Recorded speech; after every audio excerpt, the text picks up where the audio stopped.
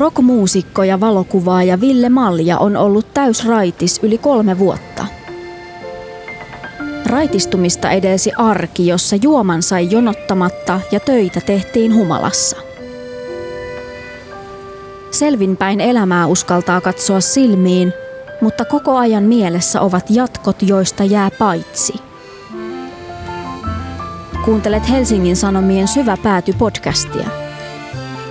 Nämä ovat tositarinoita, jotka yleensä jäävät kertomatta. Tämän jakson nimi on Viimeinen maljannosto. Kirjoittanut ja lukenut Ville Malja.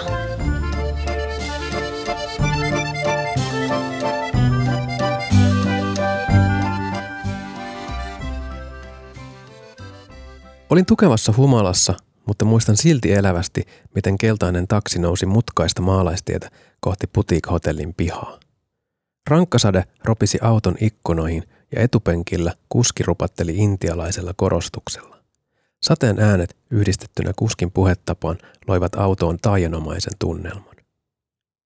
Oli syksy 2011, lento Helsingistä New Yorkiin oli laskeutunut myöhään illalla ja 3 tunnin taksimatka Woodstockiin oli alkanut terminaalin pihasta illan vaihduttua yöksi. Istuin taksissa Lapko-yhtyeen bändikavereideni kanssa. Olimme matkalla Woodstockiin äänittämään uutta levyämme. Lentomatkan aikana olin ehtinyt nauttia reilusti yli 10 annosta alkoholia ja tunsin oloni kuolemattomaksi. Kun taksi pysähtyi hotellin pihaan, nousin takapenkiltä ja ilma Woodstockin yössä oli romanttisen raskas. Auton valoissa eteemme ilmestyi alusvaatteisillaan 2 iloista, tuntematonta nuorta naista, jotka kutsuivat meidät uimaan. Juotu viina tuntui suhinana korvissa ja lukemattomien muiden iltojen tapaan tuona pimeänä hetkenä kaikki yksinkertaisesti toimi. Kunnes ei enää toiminut. Olen 41-vuotias lähestulkoon heteromies, ammatiltani valokuvaaja ja rock-tähti, kummassakin jossain määrin tunnustettu myös Suomen rajojen ulkopuolella, ja viimeiset 3 vuotta olen elänyt täysraittiina. Jätin kertaheitolla kaikki päihdyttävät aineet, mutta ennen kaikkea alkoholin. Vartuin Harjavallassa. Vahvimpia lapsuusmuistojani on se, kun isäni kävelee hymyillen perjantai-iltapäivän auringossa töistä kotiin pienelle punaiselle omakotitalollemme johtavaa nurmipolkua pitkin. Opin tunnistamaan jo kaukaa, milloin hän kantoi päihtymisen näkymätöntä Pandoran lipasta sisällään kuin arvokkainta lahjaa. Samalla opin, että on olemassa jotakin paljon jännittävämpää kuin rauhallinen viikonloppu perheen parissa. Minusta kasvoi lapsi, joka mietti elämän suuria kysymyksiä. Mitä tapahtuu kuoleman jälkeen? Huomaanko, jos tulen hulluksi? Miksi heräilevään seksuaalisuuteen sekoittuu syyllisyyttä? Kun ikätoverini teini-iässä katsoivat James Bond-elokuvia, minä janosin jotain muuta. Kärsin kroonisesta miellyttämisen halusta ja kammusin auktoriteetteja. Viihdyin kouluaikani tupakkapaikalla ja lukion lopetin ensimmäisen vuoden jälkeen, koska opiskelu tuntui teennäiseltä. Mieluisin ajanviettotapani oli rullalautailu kavereiden kanssa Outokummun tehtaiden ja suuren mielisairaalan takamailla. Olin alle 15-vuotias, kun perustimme ystävieni kanssa bändimme Lapkon. Haaveilimme pääsystä musiikkilehtien kansiin ja keikoista ulkomailla, ja olin 20, kun sen kaiken saimme. Bändimme oli trio, mutta alusta asti sillä oli myös 4. jäsen, alkoholi. Olimme lahjakkaita nuoria miehiä, jotka soittohommien ohessa kävelivät puolihuolimattomasti sisään maamme arvostetuimpiin taidekouluihin ja lopettivat ne kesken. Samalla yksisilmäisellä välittömyydellä omaksuimme myös rock-ympyröissä vakiintuneen tavan, jossa osa palkasta maksetaan alkoholina. Tuntui komealta istua levyyhtiön kiiltävässä konttorissa ennen kiertueita ja listata, montako pulloa punaista ja valkoista, kuinka vanhaa viskiä ja mitä tuontiolutta tällä kertaa pyydetään tarjoiltavaksi viileänä ennen työpäivää. Kun bändimme alkoi herättää kiinnostusta kansainvälisesti, heittäydyin ihan tosissani sekoilun maailmaan ja huomasin olevani juhliin aina lämpimästi tullut, varsinainen kunniavieras. Jo vähän alle 30-vuotiaana keikoista tuli minulle sivuseikka. Tietenkin Tokiossa oli hauska soittaa, mutta kaupungin legendaarisessa Shibuen risteyksessä koettu vahva päihtymys alkoi kiinnostaa koko ajan enemmän. Rock-tähteyden ansiosta sain herkässä aikuisuuden alkuvaiheessa osakseni runsaasti huomiota, jopa ihailua. Sain usein kuulla, että liikehdintäni lavalla oli seksikästä ja tiedän tarkkaan, miltä esineellistäminen tuntuu. Siinä elämänvaiheessa se tuntui vain ja ainoastaan hyvältä. Ihailu hiveli egoa. Kaikki katsoivat minua. Minua, joka olen lapsesta asti punastunut helposti ja pelännyt kiihtyessäni avata suuni, koska kiihtymys saa ääneni värisemään. Paniikkihäiriödiagnoosin sain 15 vuotta sitten, vaikka ensimmäiset kohtaukseni kärsin jo 10-vuotiaana. Sen aikaisissa tutkimuksissa syyksi arveltiin sokeritautia. Esiintyessä muutamien alkoholiannosten jälkeen kaikki tuo unohtui ja tuuli oli myötäinen. Osasin olla aito, liike ja ääni tulivat annettuina. Hieman yli parikymppisenä olin osakeyhtiömuotoisen bändimme toimitusjohtaja. Sain käytettyä aamupäivät helposti kulukuittien ja muiden juoksevien asioiden hoitamiseen. Kiertuehenkilökunnan palkat maksettiin ajallaan, minkä jälkeen käynti kantakuppilassa tuntuikin jo ansaitulta. Tuttu tiskinpääty Paari Mikkoineen toivotti lämpimästi tervetulleeksi. Ymmärsin pian, että alkoholi on parhaimmillaan korjatessaan omia jälkiään. Päivän ensimmäinen paranteleva annos laskee olalle lämmittävän viltin ja kolmannen jälkeen huomaakin jo soittelevansa puolitutuille uusista työprojekteista. Hommat luistavat. Sen aikaisessa työyhteisössäni kukaan ei nähnyt tilanteessa mitään tavallisuudesta poikkeavaa, saati hälyttävää. Näin kului vuosikymmen. Minulla ei ole mitään syytä kierrellä asiaa. Alkoholi on antanut minulle valtavan paljon. Suurimpaan osaan puhelimeeni tallentamistani nimistä olen tutustunut päihdyttävän aineen alaisena. Tavatessamme olemme hetken olleet kuin kaksi toisilleen tuntematonta lasta. Silmäkulmassa vilahtava epävarma, kokeileva hymy, hiljainen hyväksyntä ja sitä seuraava aseista riisuva kehonkieli. Kun olemme suorittaneet pyhän tutustumisriittimme, olemme jatkaneet yhdessä hetken matkaa elämän polkua vierekkäin. Uskon, että ilman päihteitä suuri osa näistä ainutlaatuisista ihmissuhteista olisi jäänyt syntymättä. Ilman päihteitä ei myöskään olisi syntynyt yli 100 levytettyä kappaletta, kansainvälisiä mainosprojekteja, dokumentteja ja taidenäyttelyitä. Olen esiintynyt, säveltänyt, sanoittanut, sovittanut, käsikirjoittanut, kuvannut ja ohjannut humalassa, ja jälki on ollut priimaa.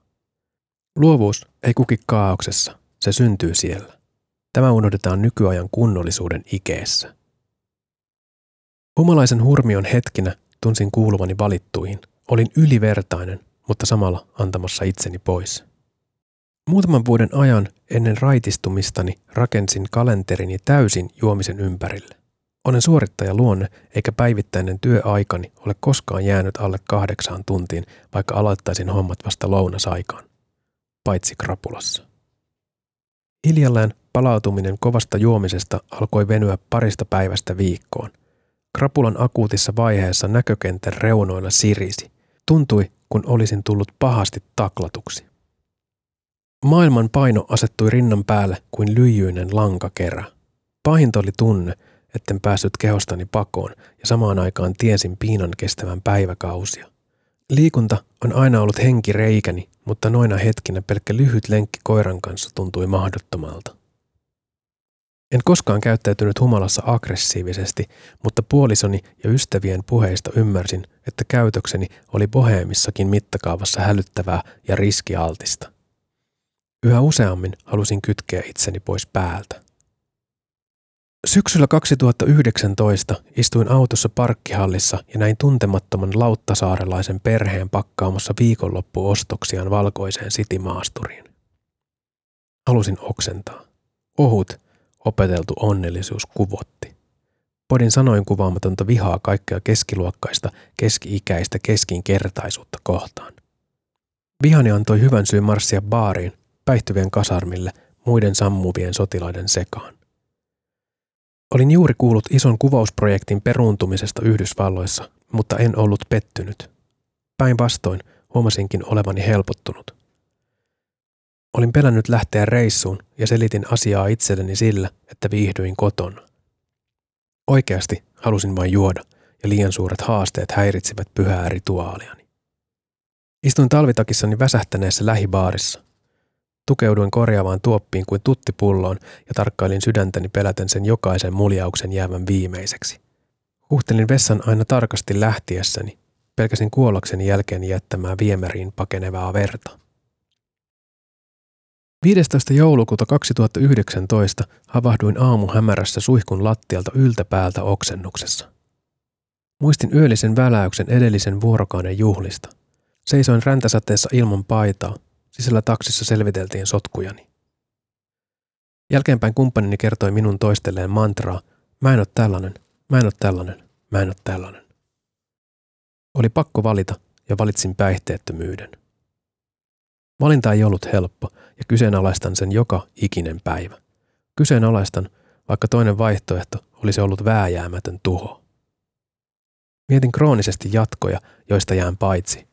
Mietin hukattuja mahdollisuuksia, kaikkea sitä jännittävää, mitä en osaa edes kaivata. Mietin, vaikka en koe ajautuneeni sosiaalisesti eristyksiin päihteiden käytön lopettamisen jälkeen. Viihdyn ihmisten parissa ja suhtaudun tapaamisiin ja erilaisiin tilaisuuksiin aikuisten leikkinä, mutta inspiroituneesti kimpoilevia, pidäkkeettömiä dialogeja on nykyään vähemmän. Tilanteet, joissa pienen tunnustelun jälkeen avataan henkinen ylänappi, ovat loistaneet poissaolollaan. Niihin tarvitaan päihteitä. Siksi uskonkin, että samalla kun moni suomalainen hehkuttaa julkisesti lopettaneensa alkoholin käytön, uudet huumaavat aineet kasvattavat suosiotaan. Oman kokemukseni mukaan niiden käyttö kulttuurialalla on ollut täydessä käynnissä jo ainakin vuosikymmenen, ja hiljaa ne ovat levittäytyneet työpaikoille ja kaikkialle, missä ihmiset haluavat hurmata toisiaan. Toisin kuin modernimmat päihteet, alkoholi on siinä mielessä tasa-arvoinen ja reilu masenne, että sen ongelmakäyttö näkyy ja kuuluu. Uskon, että haudamme parhaillaan uutta päihdeongelmapommia, jonka räjähtäminen on vain ajan kysymys. Toistaiseksi näemme sen, mitä haluamme, raittiuden ylistämisen, josta iloitessamme suljemme silmämme muulta. Välillä ikävöin kaikkea sitä positiivisen epämääräisyyden mössöä, jonka alkoholi elämääni toi. Ikävöin nousuhumalan kauneutta, krapulan raastavaa rumuutta, haltioitumisen tunnetta, pelottavan sattumanvaraisia hetkiä ja orkastista inspiroitumista. Ikävän vuoksi juoksen nykyään 200 kilometriä kuukaudessa, otan kylmiä suihkuja, nostan penkistä 100 kiloa ja luen klassikoita. Ne auttavat tuntemaan äärimmäisesti, kurkottamaan sinne, minne alkoholi minut aikaisemmin vei.